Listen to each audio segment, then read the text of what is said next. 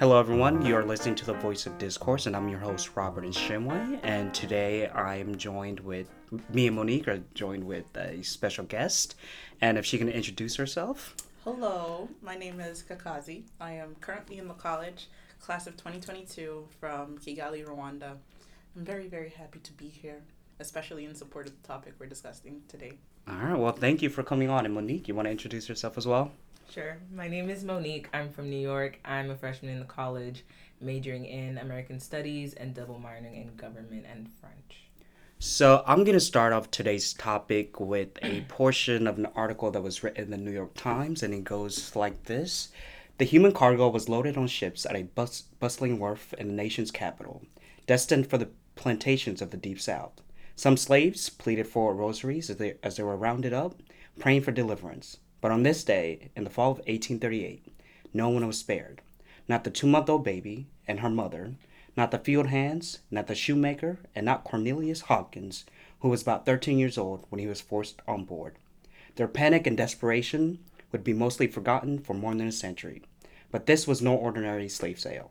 The enslaved African Americans had belonged to the nation's most prominent Jesuit priests, and they were sold, along with the scores of others, to help secure the future of the premier Catholic institution of higher learning at the time, known today as Georgetown University. And so, first, I want to say that we give thanks to the African peoples who endured so much sacrifice through no choice of their own, so that we could be at this institution today.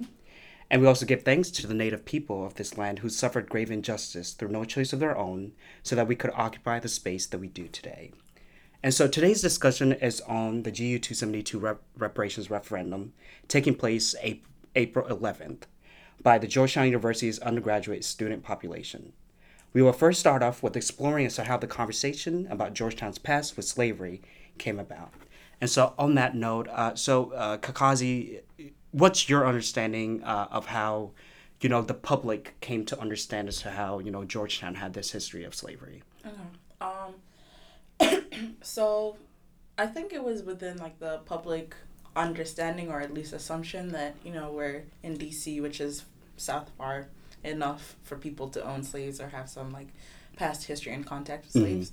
But in 1838, Georgetown sold these 272 that you were talking about. Right. But before, during, and after that, they had thousands of slaves, basically running the university in a way, building it, escorting students all around. People used to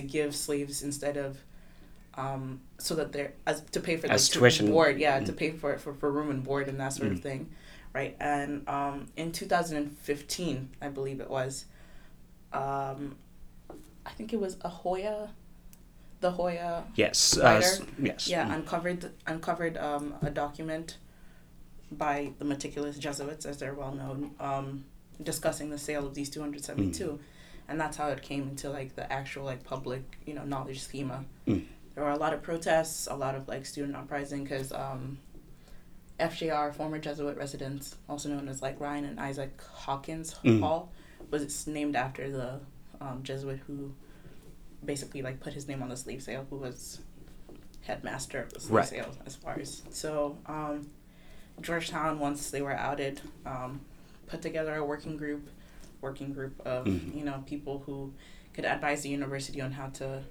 begin reconciliation with their past with slavery, right? Working group puts together all these recommendations, talking about financial reparations, talking about having conversation on campus, talking about how they can help the descendants of this legacy. And Georgetown University takes down, I think, like 3 things on the very, very long to-do list. Right. And pat on the back, DeJoy gives a speech, and now we're here in 2019, and descendants are still, going through the same disenfranchisements that, slavery does to groups of people. And Georgetown University students, Georgetown University administration, Georgetown University community continues to, thrive and pump out $1 million making babies, And so on that note, Monique, what do you think about this fact that it took Georgetown University over a century for their involvement in the sale of the enslaved people and their past with slavery, for it to become public knowledge? Why did it take until 2015, 2016 for it to get into the psyche of, the Georgetown population and just, this is our society as a whole to know that Georgetown had this in their past? What does that say about the university that it took us this long for it to be public knowledge? Right. I think it means that it's not surprising because no one's going to want to admit, especially at such a high institution like Georgetown, that even though it's kind of assumed to be a lot of these older universities, they were built by slaves, but they're not going to come out and openly say, hey, like, our university was built by slaves, because then they know people are going to be like, okay, now what are you going to do about it? So they're going to try to keep it as a secret as long as possible, which is obviously very problematic on its own. And so I guess it was about time that 2015, 2016 was the time when the Hoya article came out and all the research was done and information was dug up. And then Georgetown has a long history of student activism, pushing the university to enact certain things. So it only makes sense that it's the students, that it started with the students, and they're the ones that have been pushing the administration to do certain things. And that's why at the end of the day, it's going to still come down to the students in terms of the referendum. Right. And so, we've established the fact that, the students were part of that role of trying to push for it to become public knowledge and the research that was done. But, guys, can you help people understand as to what role this sale, what kind of impact it had on the Georgetown that we know of today, of the university, of it being an institution as we call it today and as we know it? So it's a well-known fact, like the Jesuits were very good with education. They were very good with like having this intersectional outlook on religion and Christianity and that sort of thing. People thought the Jesuits were like the kindest of the kind. Right.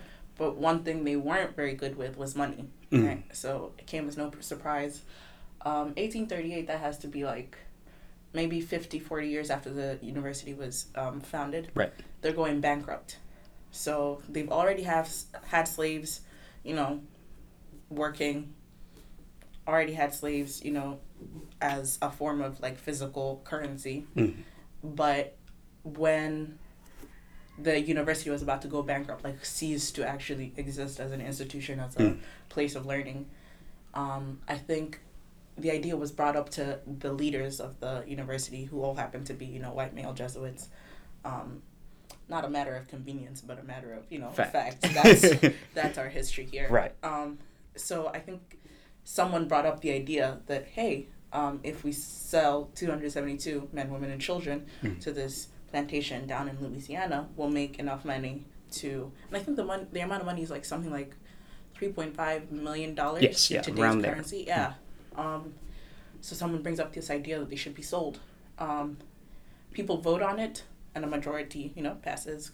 And they sell these people, many of them, I think the majority of them, younger than every single Georgetown undergraduate right now. Right. Many of them under the age of 18. So people have no choice. Yeah, slavery. Right, yes. So they're selling like actual infants, women, children, men. And then the university continues to exist, right? The university continues not just to exist, but to thrive. And flourish. Yeah. And students are not paying tuition, because these people were sold. These people continue to work on Georgetown University land. These people continue to, serve as sustainers of economy by being the currency. So when you talk about the Georgetown University we have today, when you want to talk about every single crest you see of Georgetown University that has a year that says 17 or 18 or 19 or 2000, right. Every single moment of that has been touched, has been aided, has been founded in the labor of these people, right. In the cruel, free, extorted, terrible and illegal labor, right. Of these people. So when you talk Georgetown University, you are talking the result of slaves. You are talking white supremacy. You're talking where this land we're on it literally wouldn't be a thing if it weren't for these people. Mm-hmm. And so on that note, obviously, Georgetown knew, but, the public and the student population, it's public knowledge of this history that we benefited from the sale of these enslaved people. And so obviously you talk about the working group that Georgetown put together. And so they had different recommendations, of what the university should do.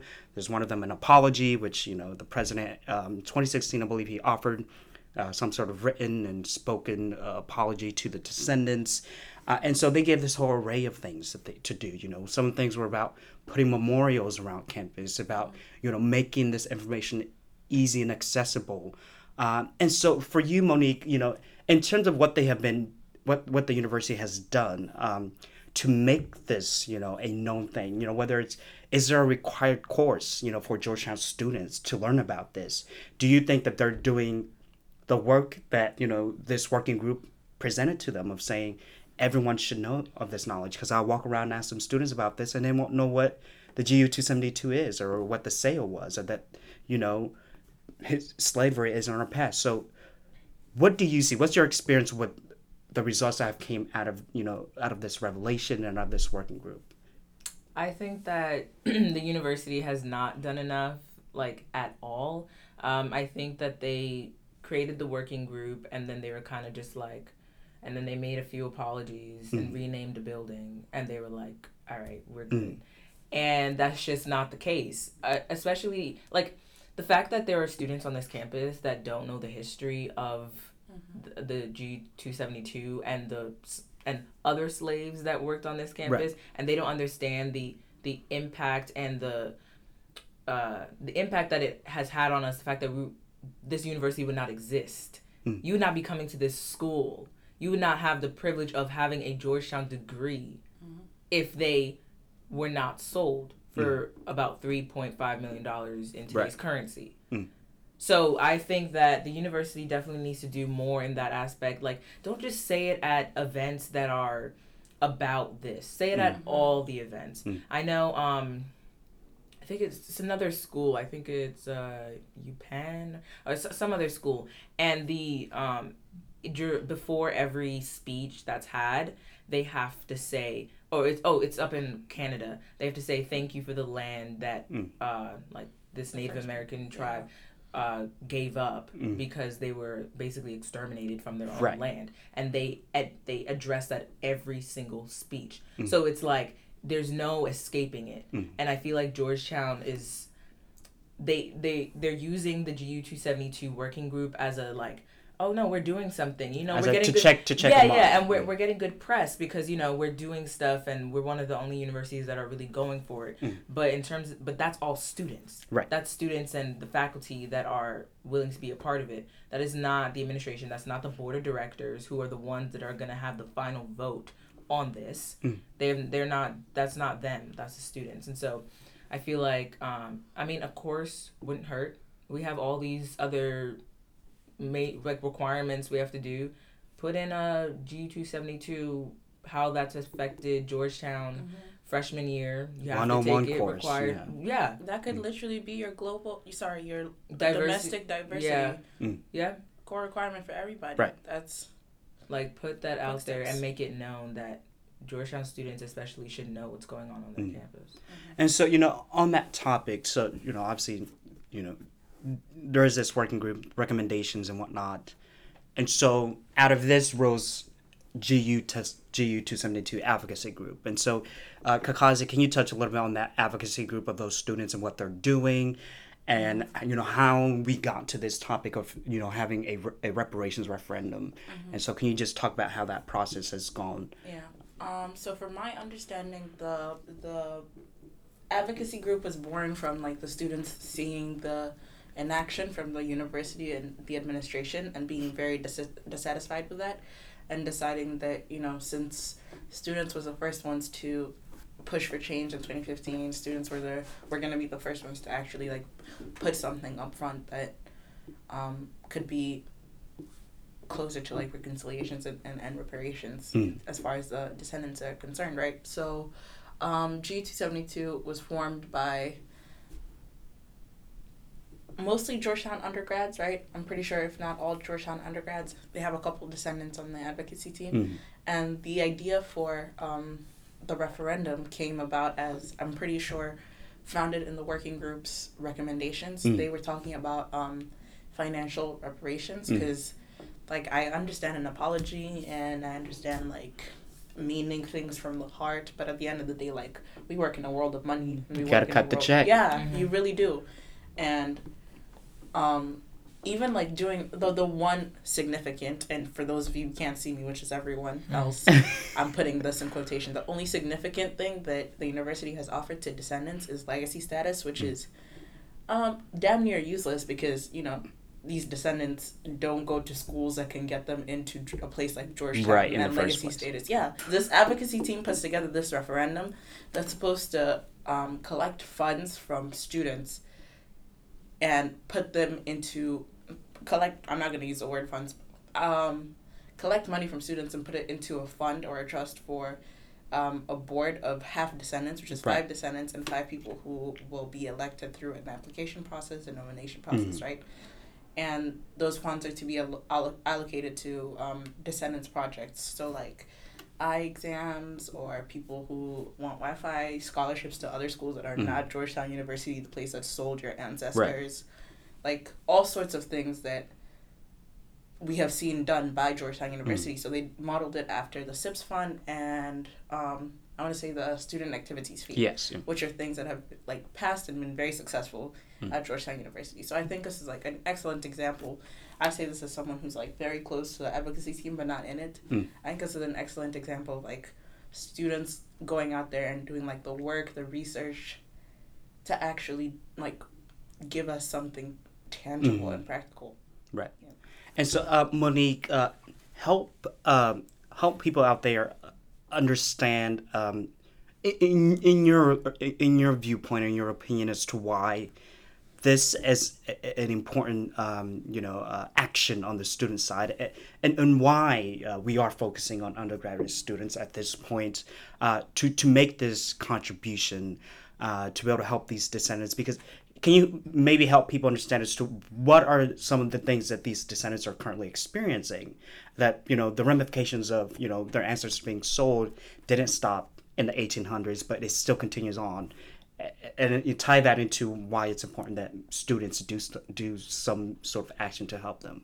Okay, so so the legacy of having an ancestor that was enslaved goes generations down the line. That is one of the reasons why Black Americans are on the lowest wealth accumulation. There are certain people that have had certain privileges and advantages long before Black people were free, and then even had the right to vote, et cetera, et cetera. But in terms of what's happening to the descendants now, first of all, they're in Louisiana, which is known to be a very, very poor place, and the resources that they have is limited. And the money that we can give them through GU 272 fund would dramatically help them in whatever they decide to do with it. If it's eye exams, just to give them some glasses or something, like all these things could greatly benefit them, or scholarships to other universities. And my thing is also, like, not to get off track from your question, but like it came up to me that Georgetown, we give scholarships to other like outside of the university as well. Like we do that to places in DC as well, like other students and things like that. Community-based work. Yeah, community-based work. So it's like, why can't you do that for the descendants of people that you had to sell to keep this university alive? Why is that so hard? Right.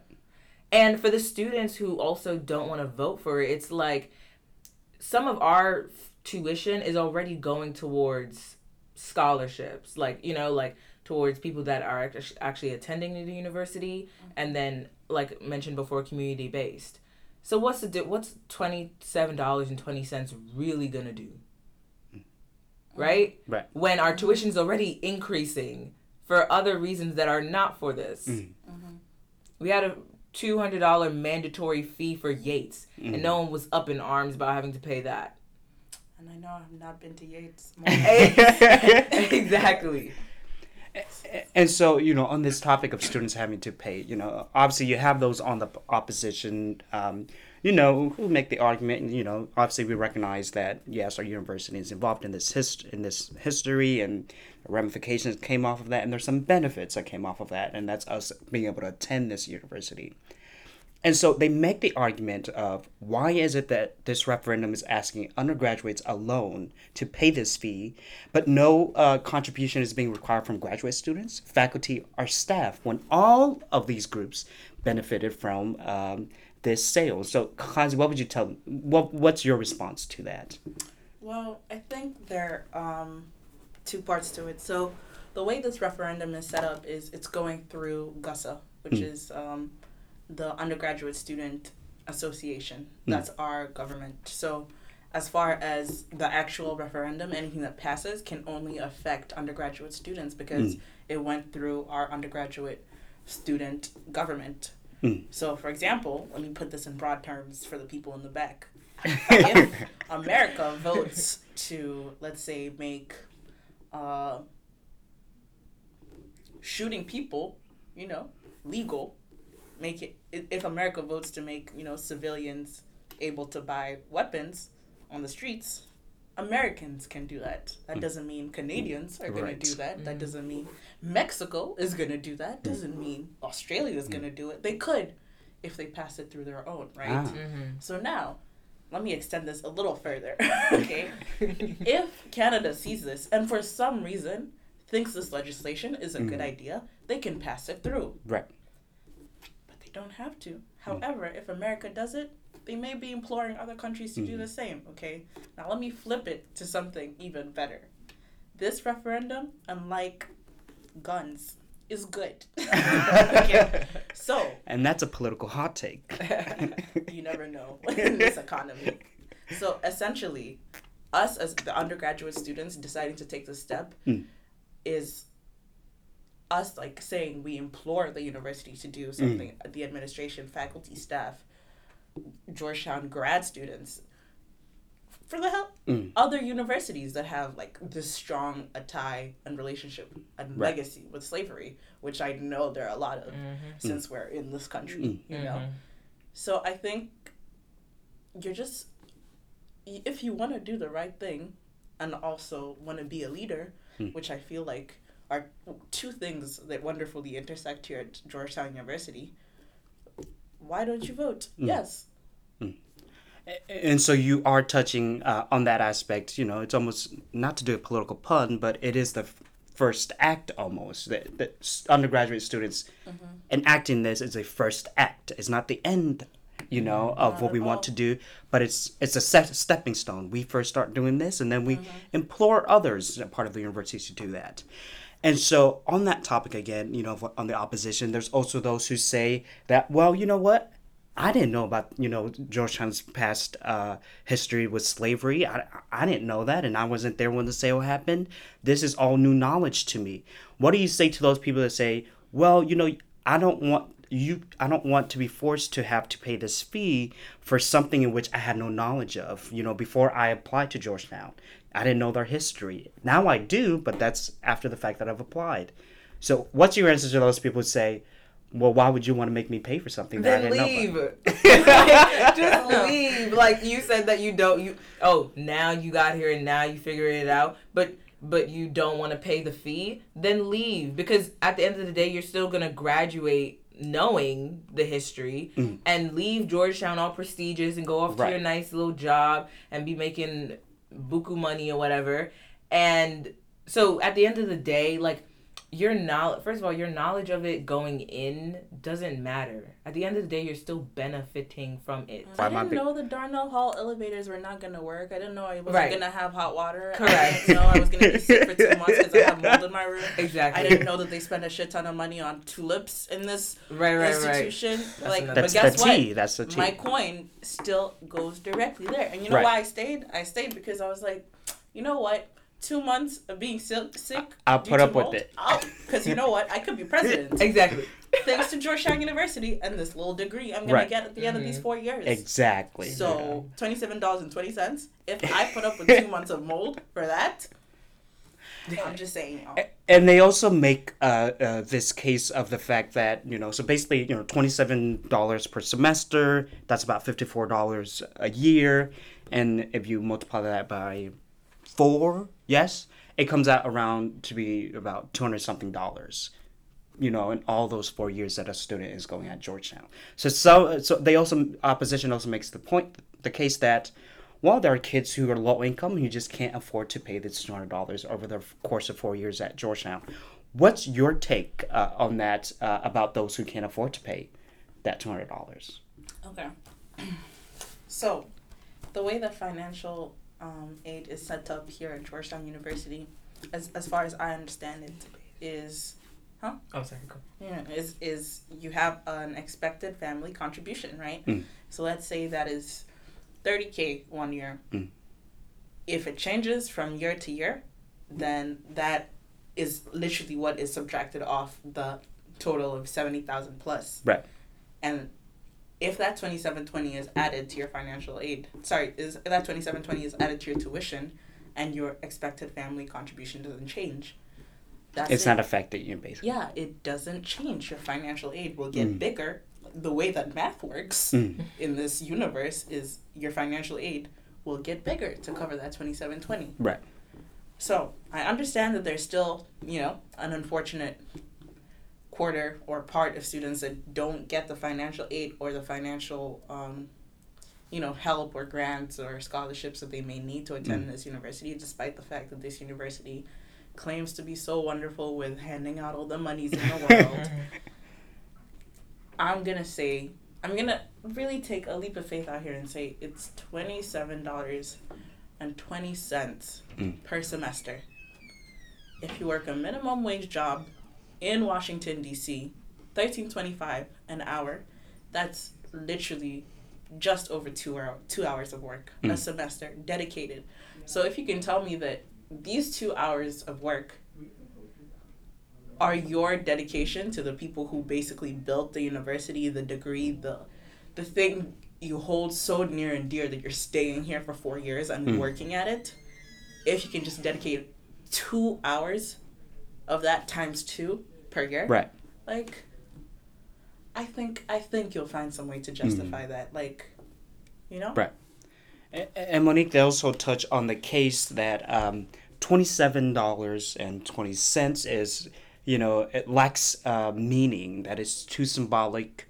And in that, and I don't know what, the basis of that is, but it's basically saying, why $27? That it lacks symbolic value and meaning, and how do they even come up with that amount and whatnot? What do you say to that when they use that as a basis to vote against this referendum? They say that it lacks symbolic value. Yes, that there lacks, that the foundation. Oh, like factual value. Yeah. Oh, okay. Measurement. What kind of measurement they use to get to symbolic. It's like 27. Yeah, we kind of get okay.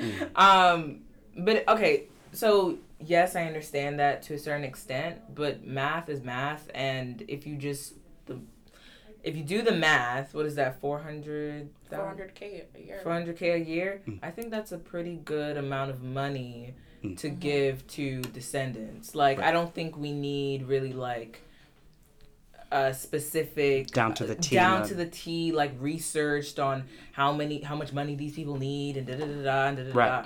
No, like just do the $27.20 a semester. Have this trust for them, and then just let them decide what they want done with the money. Right. And I actually did look up we talked, the sale was about $3 million. I actually did look at the numbers, what that would come down to, and it would come down to about $55 per semester if we would go based off that measurement. Oh, so that would be a little bit more than the 27. So I'm not sure maybe if we increase the amount to the actual amount that it would cost each student, maybe they will come on board. But I just wanted to put that out there. Since they're looking for facts. For facts and measurements, yes. And so I'm going to say one thing in regards to the opposition. I don't want you to take this on, Kakazi. They say that basically this that this amount, this contribution, that we're some people say that this contribution that we're making is not going to have that much of a lasting impact on those descendants, and so that's one reason as to why people should vote against it. What's your response to that? Um, in the most diplomatically possible, that's some bullshit. Like, what you're telling me is that you, as a person who is not disenfranchised by the sale, are gonna decide that 400,000 is really just not enough. Like, Right. even if okay, to those people, I frankly ask, if someone gave you 400,000 today, would that not do anything to you, Right. for you and your family? Because that's some nonsense. Like, I just really don't understand how I don't know what kind of money you must be rolling in to think that 400,000 Right. is a drop in the bucket. Like, it's ridiculous. People are asking for eye exams. People are asking for, like, I remember the day someone told me this, I was like, oh, this is the closest, I think, high school to Marion, Louisiana, which is where a lot of the descendants are, is 40 miles away. Right. 40 miles away. In this country, the United States of America. That is absurd.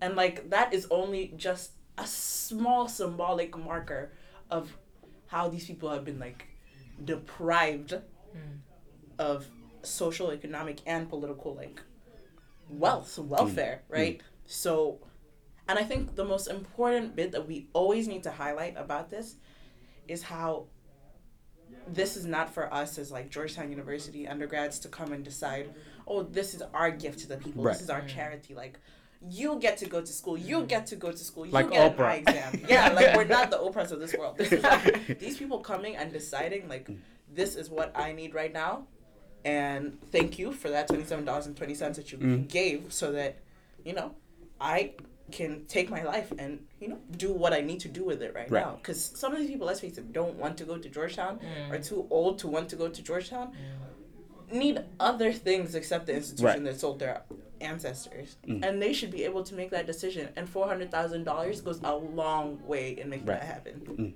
And I also just want to remind people that $400,000 is going to a board of trustees, which is, I believe you talked about it, comprised of 5 descendants, 5 Georgetown students who go through an application process, and the 5 descendants on the board also have a role in choosing those applicants, and that, people in the community will come to that board.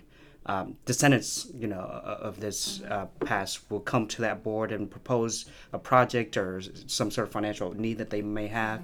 And then that board would look at how to allocate that money. And just the closing thing on this, in terms of opposition, a lot of people were talking about needing an oversight, of this board. That, well, if you're asking for money that's coming out of my pocket and that's going to this community, that I should be able to at least know what's going on, some sort of oversight board or committee and whatnot. And Monique, just quickly on that, what's your answer to that in terms of having an oversight of what this board does? I mean, I definitely think so. When there's money around, not saying that we can't trust people, but just to be a bit realistic, there needs to be oversight on that. I think the people should be I think they should be completely separate from the working group, and also not in GUSA, just a very, like, an independent group that's just solely focused on maybe, like, writing reports, keeping records, and exactly, and just, like, keeping the students up to date, so very transparent. So if that's once a semester, like, creating a PowerPoint or a piece of writing explaining where did the money go this semester, and where does the group want it to go next semester, things like that. And is it making change? Like, show people that it's making change and why we should continue to do it. And so, on that note, I just, Kakazi said, what is this student-led movement of students saying that we have some sort of responsibility to the injustice that our university committed, and that we have to, put our money and our check where our mouths are, and and we should do something financially. What does this say about about the Georgetown students and this movement? What does that say about the psyche of the Georgetown student?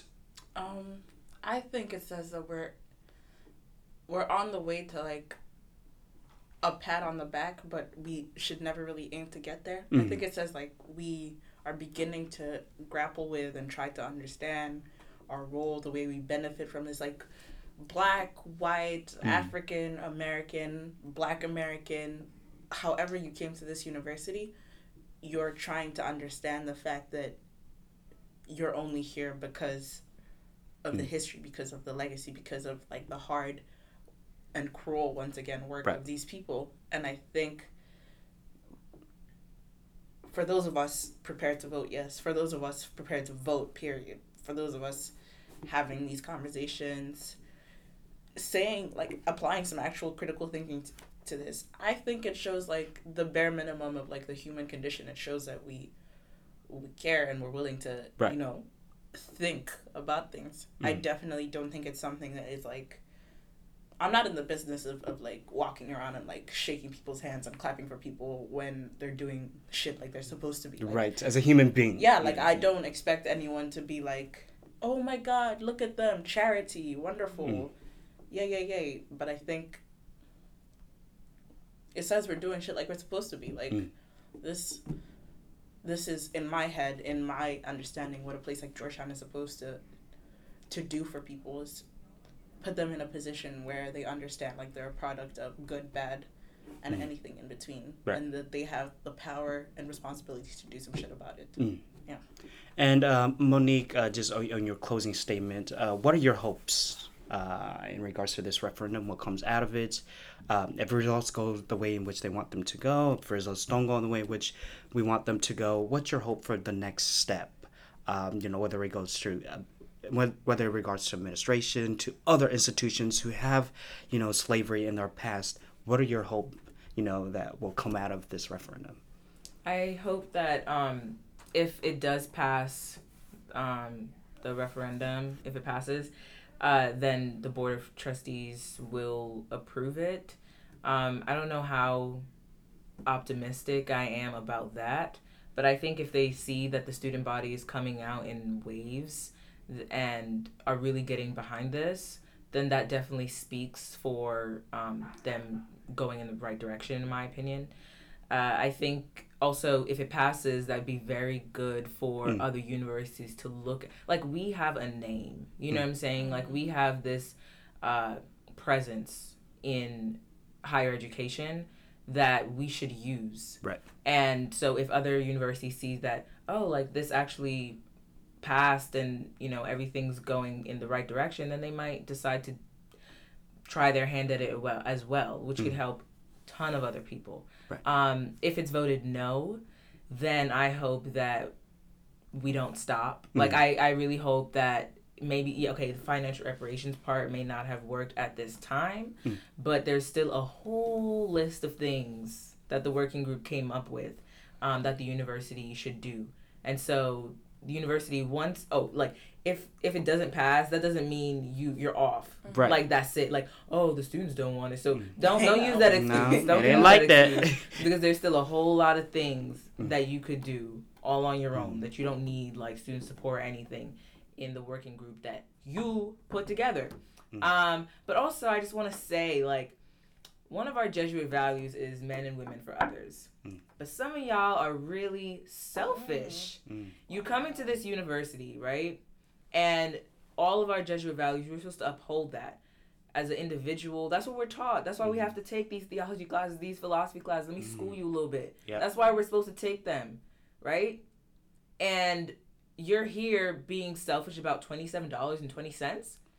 Why don't you put yourself in the shoes of those descendants that the closest high school is 40 miles away?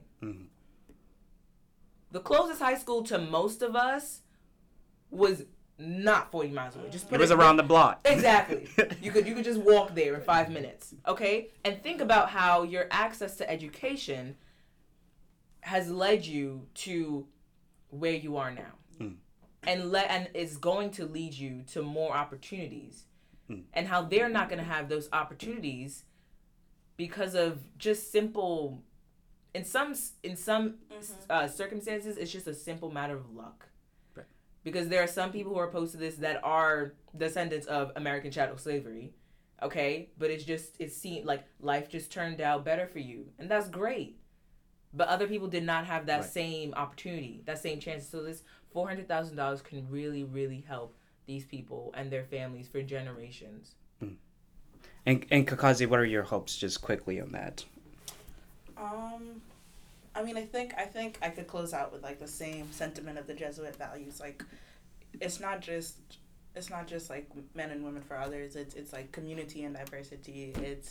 It's I think justice through it's interreligious faith, and then there's like for the greater glory of God. And I don't know. I haven't done my homework on the Jesuit values. I don't know God that deeply, but I'm pretty sure he'd be like happy with some, balancing of the scales. Right. I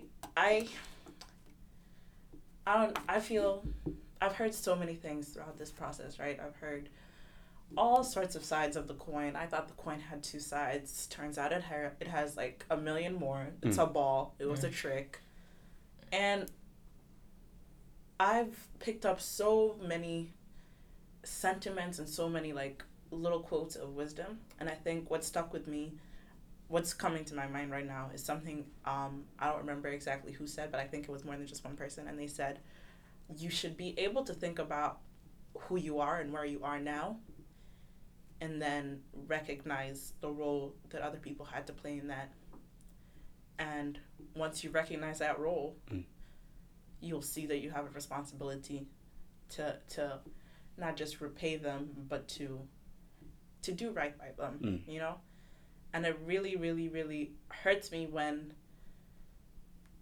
like, I understand to a certain extent, I understand, like, politics, I understand the logistics of things. I understand if you don't think like a number is founded in facts, or if it's like a disagreement of like the language and the semantics of the referendum or a bill or something, right? But I think at the end of the day, it's you being able to be like, wow, I'm really a Hoya. I'm a freshman, sophomore, junior, senior, alumni, professor, person who is directly like, the work I do is touched by these people, is because of these people, is thanks to these people. And being able to recognize that, then like flip it and turn around and be like, what can I do now?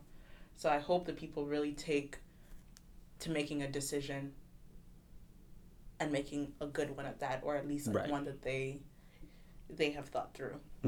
Well, thank you both for that. I think we've had an amazing dialogue on this issue about the GU 272 referendum. And remember, that's April 11th.